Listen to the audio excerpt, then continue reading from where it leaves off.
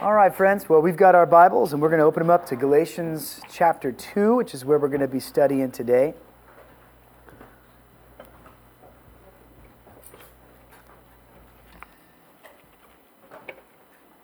I love my wife. I just want to say that this morning as she is away on the women's retreat, and I had the wonderful honor and task of getting my 6 kids ready for church today. Paul's in the same boat as me. We can both praise the Lord for such wonderful wives that do a great job of doing this every week, of wrangling the children and getting them here. And for every mom who puts the effort out to bring their family to church, and every dad who contributes to that as well, thank you for that. Our kids need to be here. They need to be with us.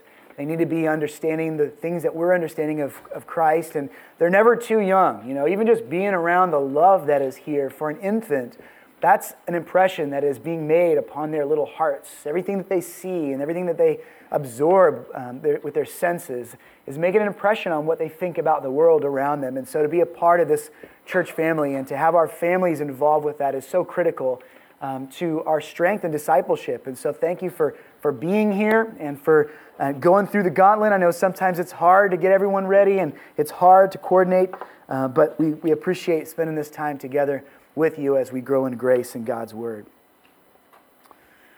So my brother-in-law lives in Southern California. He's got a nice little house in a wonderful neighborhood. And as time and money permits, he has, over the years, made a systematic effort to kind of work through the things that are wrong with that house, to improve the things that could be better in the house. And he's a very handy guy, but he can't do everything. So a few years back, he noticed that the roof was leaking a little bit after some storms. And he decided that once it dried up, he was going to be proactive. He was going to get that roof taken off, and he was going to pay somebody to redo the whole thing so that it wouldn't cause rot in the rafters and he wouldn't have a bigger problem down the road. Solid plan, but he made one big mistake. He found a contractor to do the work, and then he paid him for the entire job up front. Now, what's wrong with that, right? I like to pay for things up front if I can. I like to be forward with things and just get that out of the way. But when you've got a big job like this, it's going to take time and effort and resources. When you pay a contractor up front, they no longer have any motivation to finish that job in a timely manner. There are other jobs they are trying to line up that they could be putting their efforts to that could bring more money into their business. And so working on your job when your cash is already in their bank account is not a financially smart thing for them to do. And so the contractor is likely to spend a lot less time taking care of your issue and a lot more time seeking out new paydays. Secondly, he lacks incentive to do it well. There's no reward of a full paycheck at the end of the job if he's already got the whole thing in full.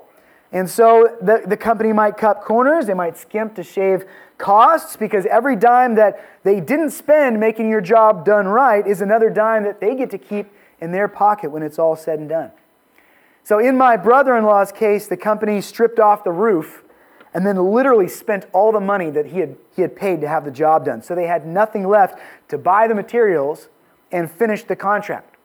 They stopped answering his calls, they stopped returning his emails. Eventually we find out that this owner did this to several clients, and then he skipped town, leaving a bunch of people high and dry, or whatever the opposite of that is, low and wet, I think, when you don't have a roof on your house. So that's not a kind of situation you want to get yourself into. But let me ask you this morning. Does Jesus make a similar mistake by granting us the free gift of grace and forgiveness, washing us clean of our sins, and promising us a place in heaven far before we live out the rest of our lives obediently to Him? That is a question that has popped into the minds of many who are contemplating what Christianity really means. And so, as we open our scripture together, the Apostle Paul is going to address that very controversy this morning in chapter 2, verses 17 through 21. The Apostle Paul writes, "But if, in our endeavor to be justified in Christ, we too are found to be sinners, is Christ then a servant of sin? Certainly not. For if I rebuild what I tore down, I prove myself to be a transgressor. For through the law I died to the law, so that I might live to God. I have been crucified with Christ. It is no longer I who live, but Christ who lives in me.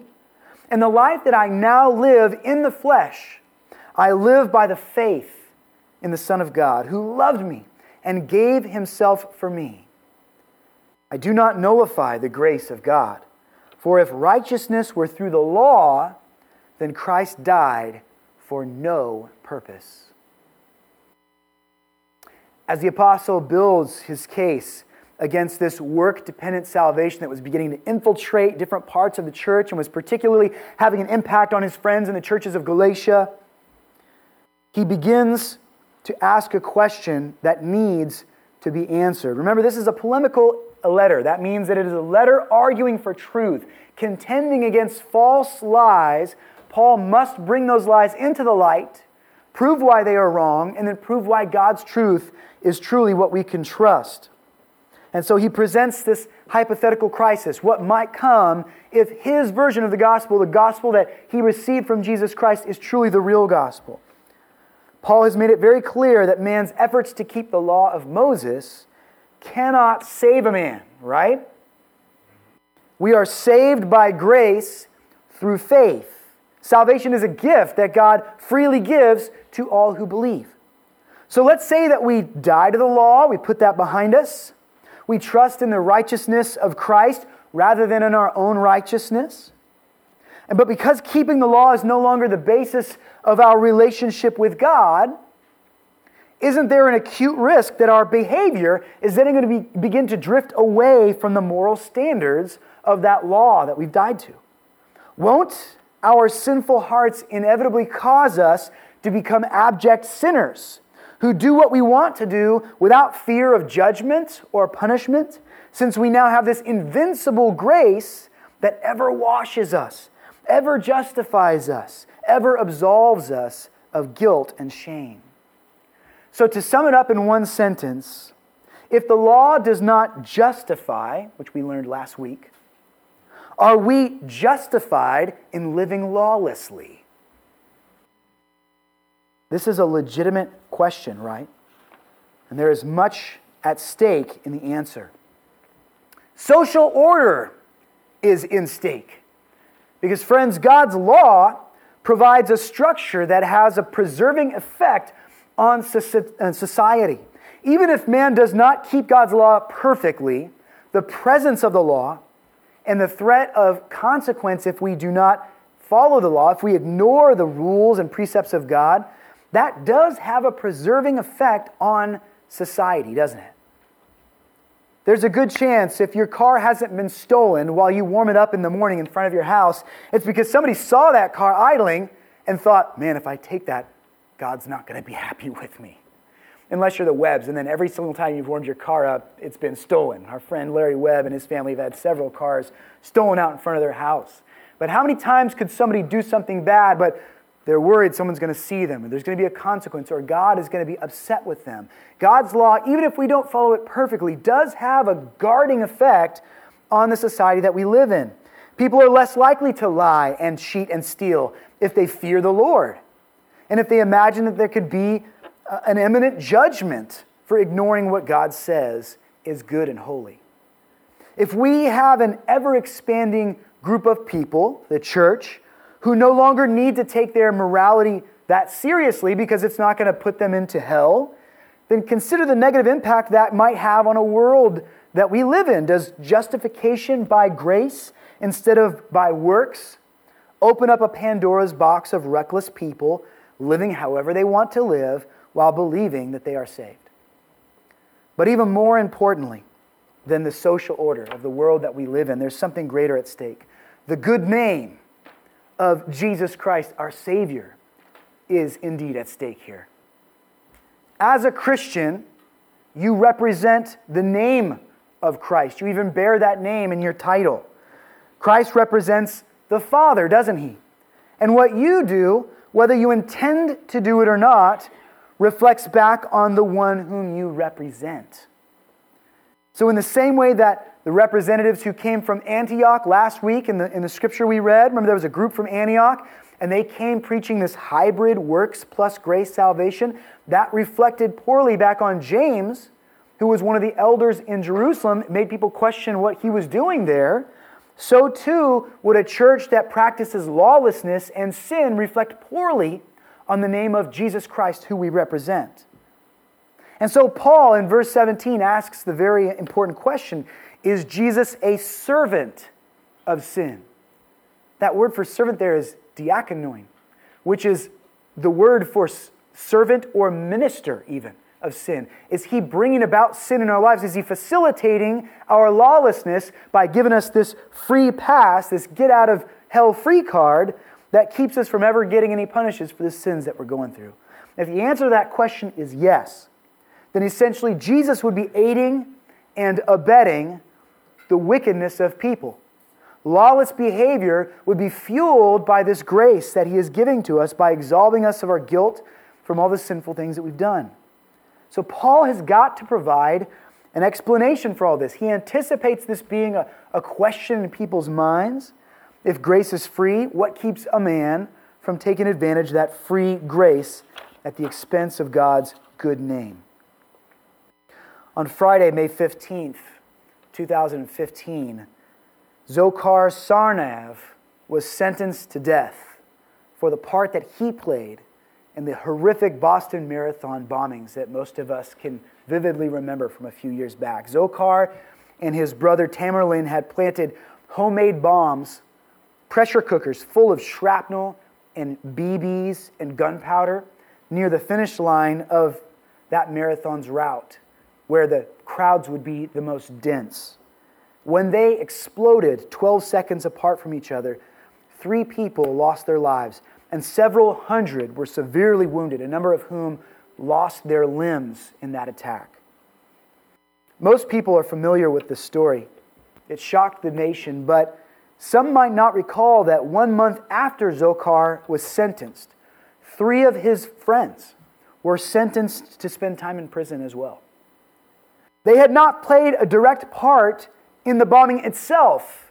They hadn't intended it for it to happen. But after hearing the news and seeing the blurry security images, they identified that it was probably their friend who was guilty or being sought after. And so these men that knew the assailants, their names were Dias Kadybarayev, Azamat Tazayakov, and Robel Philippos, they went to his room, his dorm room. They removed a backpack containing materials that were used to make bombs, and they took a laptop computer and tried to dispose of many of those items. So when interviewed by police later, these 3 friends lied about taking those items. They lied about knowing anything about the connection between this man and his religious radical ideas.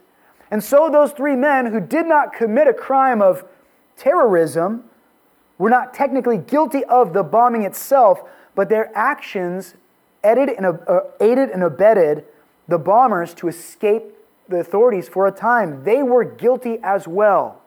So Paul wants to make it very clear that Jesus is not guilty by association with his church. He does not create a scenario whereby believers in Jesus Christ can just roam around doing whatever they want and saying, don't worry about it, I'm forgiven because God loves me. My sins don't really matter. That's what Paul means when he asks, is Jesus a servant of sin? Is he facilitating the iniquity of others by making a free pass for those who have broken God's law? His answer is emphatic and unwavering. Certainly not. Absolutely, Jesus cannot be guilty of such an error. You're not going to find a single biblical writer who contends more passionately for the purity of Jesus Christ than Paul the Apostle. He was adamant that Christ was a pure and a holy man, a man who was guilty of no sin, whether directly or indirectly. Paul understood that the very law of Moses reflects the nature of God himself. Those laws were given because they reflect who God is, what he loves, and how he acts. So God is not opposed to the law, and neither is Jesus Christ. Jesus didn't come to abolish the law and to rid the world from it as if it was some kind of cancer or evil. He came to fulfill the law. And in fulfilling the law, make himself eligible to die on the cross for our sins as the only perfect man who's ever walked the world. Jesus died so that we could live according to the law through grace. And so in the strongest language possible, Paul fiercely defends the gospel of Jesus Christ, declaring that Christ did not legitimize man's rebellion by granting us free pardon. In order to explain why that cannot be so, Paul begins to describe the reality of what it means to be justified by faith. And he uses his own life as an example of this reality of radical transformation. He says in verse 19, "For through the law I died to the law, so that I might live to God." There is a great transformation in that one sentence. When someone puts their faith and trust in Jesus Christ, it's not that they just change their mind about something. That's part of it. But there's more to that decision to follow after Jesus. A legitimate transformation occurs in them. And the reality of this transformation is so extreme that Paul describes it as a kind of death. That he dies to the old self he used to be the moment he sees his great need for Christ and receives the grace that Jesus has to give. You might notice the wording here is very specific. Paul is the one who died here, not the law itself. The law is not dead. The law still serves a purpose. It still has a place in the life of one who believes in Christ. We're going to talk more about that in the weeks to come. But Paul describes himself as having died to that law. Paul's not rejecting the law. He's coming to terms to the fact that the law is rejecting him. The law views the holiness of Paul, sees everything he has to give, and says, nope, not good enough. See, as a Pharisee, Paul had originally convinced himself that he was justified because of his good works. We have seen in chapter 1 of this Galatian letter how Paul, in telling his background, described himself as advancing in Judaism beyond many of my own age among my people. So extremely zealous was I for the traditions of my fathers. He's indicating here that when it came to Pharisees and those who kept the law, he did it better than just about anyone. But what good did it do him? He was very pleased with his good works, with his obedience to the law, and he believed that God was pleased with him too for a time.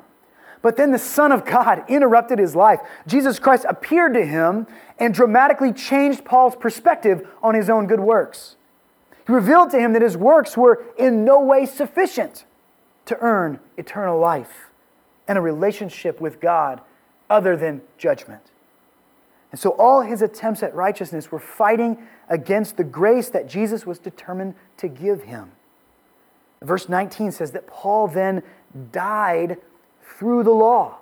That means that the law itself condemned him to death as an imperfect sinner who could not keep that law with perfection.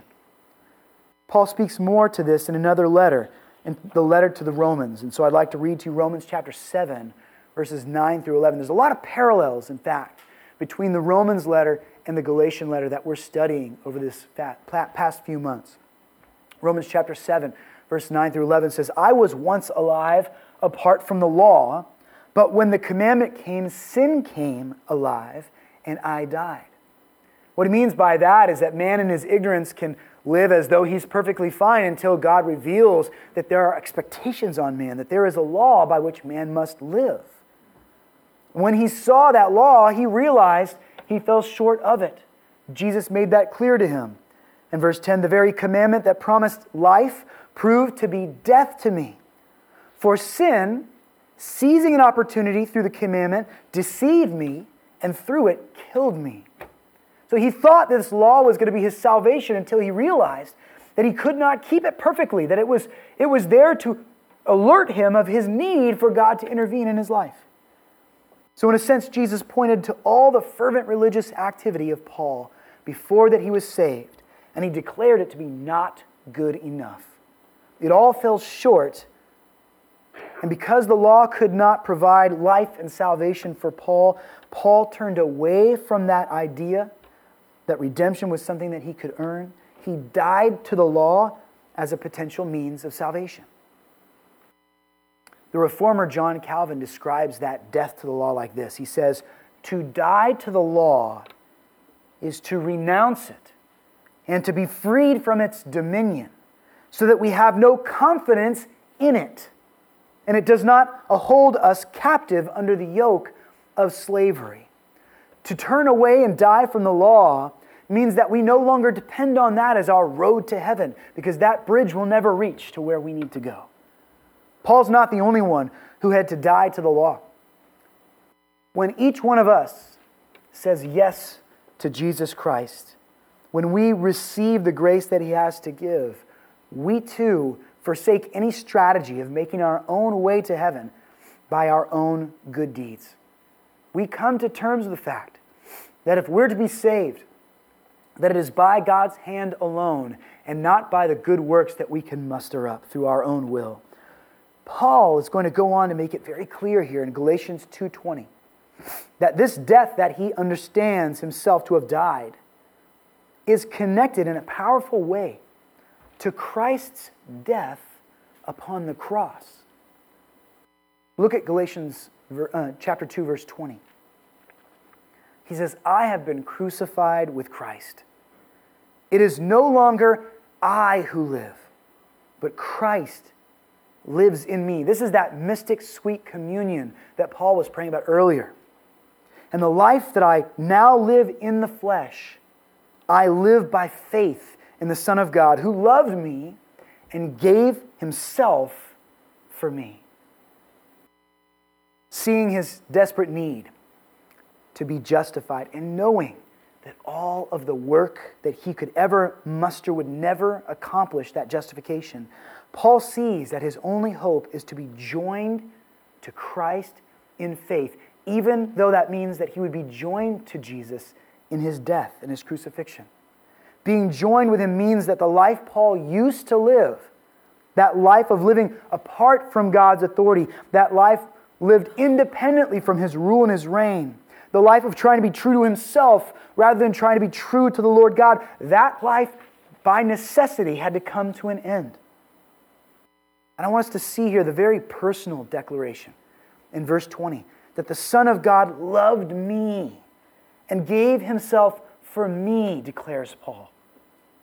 Paul doesn't view this magnificent truth as some abstract religious idea that's just way out there that you read in a book somewhere or you hear in a class. He sees clearly the personal impact this is making on him. And it's making that impact every day of his life since he has given himself to Christ. Christian, in imagining Jesus dying on the cross for us, it is appropriate for each of us who believe to picture ourselves up on that cross and to think about the fact that we are the ones who truly deserve to experience that anguish and that shame.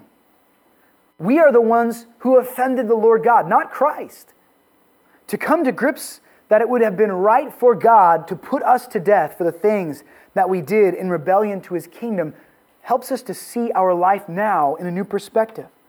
With grateful hearts, we can now rejoice that Jesus loved us enough that he would personally take our punishment, that he would insert himself into the picture and suffer and die on our behalf, so that that life of sin that was running far away from God would be put to an end and a new life literally can begin. Seeing that powerful reality of Jesus' substitutionary atonement for us, that he literally died in our place, though he was completely guilt-free, should have a jarring effect on our outlook on life from the moment we put our faith in him. Here is how Paul describes it in a different letter. In the letter to the Philippians, chapter 3, he's bouncing back to this idea of the newness we have in Christ once we put our faith in him. Philippians chapter 3, starting in verse 7, says, "But whatever gain I had, I counted as loss for the sake of Christ. Indeed, I count everything as loss because of the surpassing worth of knowing Christ Jesus my Lord. For his sake, I have suffered the loss of all things, and I count them as rubbish, in order that I may gain Christ and be found in him, not having a righteousness of my own that comes from the law, but that which comes through faith in Christ, the righteousness from God that depends upon faith, that I might know him and the power of his resurrection, and may share his sufferings, becoming like him in his death. See the connection that we have in Christ's crucifixion? That by any means possible I may attain the resurrection found from the dead. Jesus died on the cross to fulfill the law. Paul is then crucified with Christ. So Paul died to the law through the death of Jesus, which fulfilled the requirements of that law. It is not hanging over his head any longer as this unattainable goal that he must shoot for. Trusting Christ means surrendering your whole life to him. It means giving up your sinful nature. You die to your selfishness because of that choice. You don't receive Christ and then just simply add that as a small blessing to your current sinfulness, then go on living like you've always lived. You are now in Christ as a believer. The law, which no longer saves you, is now something that you can live out by grace, not under the law, but within Christ. Consider this. If you believe that you have given your life to Jesus Christ, but there is no real difference between the person you are today and the person you were before you prayed that prayer or walked that aisle, you did not give your life to Christ. I say that in love to you because I sincerely desire that every man, woman, child give their life to Christ. And it is great trouble to my heart to know that many walk this earth thinking that they have done that, when in reality there has been no real transformation in them. Christ calls us to come and die with him on the cross, that our old life of sin would be laid to rest and a transformation that only he could bring about might be realized in our lives. If you do not pray more earnestly than you did before you gave your life to Christ, if you don't think about the Son of God more, if you don't hate sin with a greater passion, if you don't repent more freely because of the salvation you've experienced, if you don't desire to serve others and to love others, if you don't have a greater passion for the Word of God, his special revelation to you, if you don't feel compelled to forgive others, then you need to get back to the cross and examine more honestly what Jesus did for you.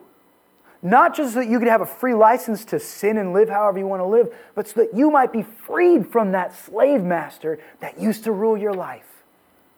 Doing those things I just mentioned doesn't make you what the Scripture calls a good tree, but they are the good fruit that comes from being a good tree, from being a seed that received the gospel and grew into a mature plant that grew roots and became strong and then began to bear the good fruits of righteousness as Christ has transformed you and begin to move you away from that life of sinfulness into a life of obedience and wonderful beauty, living out the truths of God's law. One who trusts in Jesus Christ is one being transformed. That is a non-negotiable.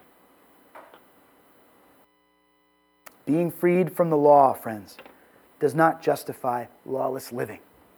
There is no reason to fear that this free grace will lead believers to disrespect the law and to live in open rebellion to it. A person who's been crucified with Christ is much more likely now to live according to the moral law than someone who's not crucified with Christ and is attempting to fulfill it on their own inadequate power, to their own inadequate glory. If there is a sin, friend, that persists in you, if you are battling that sin, you're not under the law anymore. So God is not saying, defeat that sin and I will love you. He is saying, son, daughter, that sin that you're battling against is already defeated in me. Trust in me and let me work it out of your life. let me bring that transformation that I have planned for you from the beginning. I don't have to sin like this anymore as a believer. And as I think about those words from Galatians 2:20, that would be a wonderful verse, friends, to be praying every day this week. Just be thinking through that verse and wondering about the fact that I am now crucified in Christ. It is no longer I who live, but Christ lives in me. Remember that when you're experiencing failure, when you're struggling against your temptations. It's not I who live anymore, it's Christ who lives in me. And the life that I now live, I live by faith in Him who loved me and gave Himself for me. I don't have to sin like this anymore. I've been crucified with Christ and He dwells in my heart. I don't live by those old patterns. They have been put to death. I live by faith in Jesus Christ. And friend, when we are baptized by immersion in water, that is the picture we are showing. We're showing a person buried, the old life put to rest in the ground, and then risen again in one motion so that we can see that person as a new creation in Christ.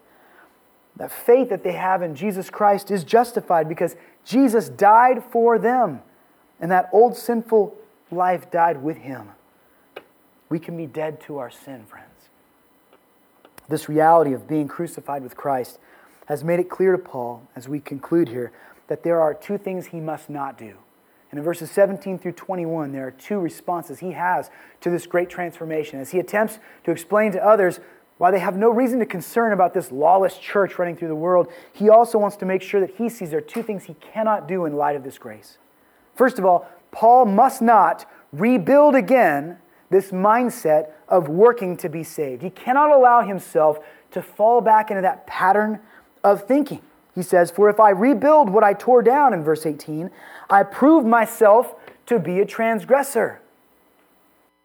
We've come to see that the thing that Paul has torn down, or perhaps even more accurately, what Jesus Christ has torn down in his life for him, is this idea that by following the law, he could be justified before God. He had flushed that notion out of his mind. The cross had set him free from it, and he must resist the temptation to crawl back into that way of life. If he were to let that notion be rebuilt, if he were to allow himself to drift into living like Peter did, remember when he began to reject sharing the table with the Gentile Christians, he began to drift back into the law and rebuild it in his mind. These Judaizers who were trying to influence Galatia were attempting to get those men to do just that, to rebuild the law after Christ had set them free from it. If he were to let the false doctrine of works salvation be rebuilt, he would truly prove himself to be a transgressor. He would be turning his back on the very good gospel that Jesus Christ had personally revealed to him. So friends, we've got to guard ourselves in the same way. We've got to guard ourselves from letting any teacher or any philosopher or any man with a pulpit or a blog persuade us that Christ's grace is anything but a free, magnificent gift. Remember, Paul's opponents were actually trying to argue for their position from Scripture. They sounded like God-fearing men. They were arguing from common sense and logic, but they were arguing from a perspective that had not yet truly died to the self. They were overlooking the very truth that makes Christianity unique from every other proposed view of redemption. And you'll have no shortage, if you want to go out and study the systems of salvation in the world, all the different ways that man has manufactured in order to make themselves right or good or to get them away to heaven, they all involve what man can do. They all circle back around to what we may accomplish or discover with our strength, our intellect, our obedience. And all of them fall short. So why would we leave this beautiful grace that God has given to us in order to fall back into that pattern when God has said to us clearly, the thing that saves you is not you, it's me. So guard yourself from those false teachers. Guard yourself from letting your pride distract you back into a mindset that measures God's love for you by the degree to which you have obeyed Him. We all like a pat on the back. We all love accolades and kudos. And so it is part of our sin nature to be drawn like a moth to a flame to that false kind of religion where there's a chance there's a possibility that we might exalt ourselves by doing it well. Have you ever experienced that kind of digression from grace? Where you start to think in your mind quietly, if only I was like Susie or Bob, if only I could conquer this particular sin in my life. I just need to read more. I just need to witness to 5 more people. I just need to do this or that or those things. And before you know it, you're unsatisfied again because you've taken your eyes off of what Jesus Christ did for you and you're putting it back on the faulty attempts that you have made to make Him love you when He already does. The second thing that Paul must be careful that he does not do in light of this wonderful transformation, Paul must not undo the power of the gospel by adding anything to it. He says in verse 21, I do not nullify the grace of God.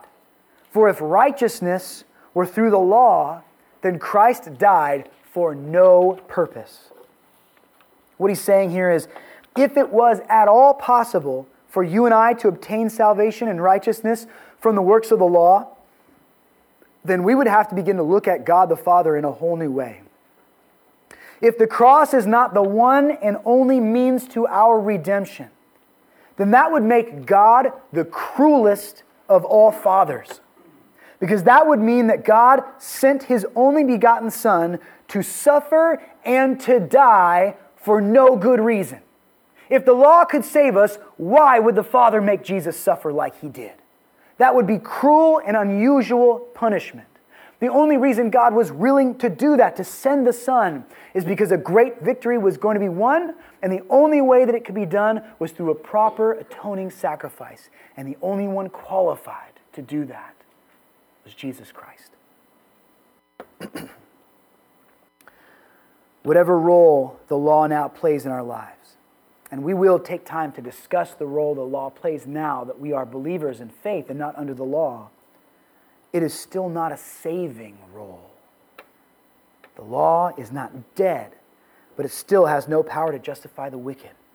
If we were to allow that thought to infect the church, this idea that there is an alternate way, or that we have to take 2 paths to get to salvation, the cross and also our good works, then we would be allowing a paralyzing cancer to enter into the walls of the church, a tumor that slowly overtakes the healthy organ that it is infecting and envelops it, starving it from important blood flow, cutting it off from accomplishing its proper function until the tissue is completely consumed and shut down. We've got to guard against this kind of hybrid salvation. And so, friends, Paul's defense of the gospel here is absolutely necessary. He must oppose these men who teach that hybrid synergistic gospel, no matter how well-meaning they may appear on the surface. Paul himself is not a perfect man. He makes mistakes, just as every one of us does, but he is not a transgressor.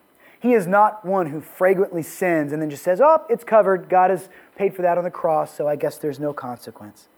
He does not see the free grace of Jesus as a license to do things that dishonor the Lord, and neither do true followers of Jesus Christ. If we have died to the law, my friends, we have done so through the death of Jesus Christ. The transformation that has brought into our lives has now unified us with Him. And the life that we now live in the flesh is to be a life of honor to the one that we represent. Would you bow your heads with me as we close in a word of prayer? God, in a very meaningful way, Lord, we want you to use this scripture to open our eyes even wider to the things that we used to be blinded to. God, may your amazing grace show us the great extent that you want to change us through Christ. We don't come to this cross because we want a ticket out of punishment. We come to this cross because you have written a new law upon our hearts. You have softened us, though we were calloused. You have made us humble, though we were proud. And so a transformed church like this will make its mistakes, God, but we are so very grateful that we can be those who live according to the true principles of Scripture. Not because we have the strength to do it when others do not, but because you have the strength to make it happen in us. God, I pray that we would consider that you loved us, and that is why you died for us personally, Lord. Each one of us has experienced a sacrifice that we could never repay. And so we don't come here to repay it to you, Lord God. We come here to rejoice in it. Help us to live lives that prove to the world that we are now a people of love, so that those who gaze upon your church will see a more clear picture of the kind of truth that you gave to this world by living perfectly for us. And help them to see that it is not because we are better people, it's because you are the only Savior. We love you and thank you for all these things. In your holy name, Jesus. Amen.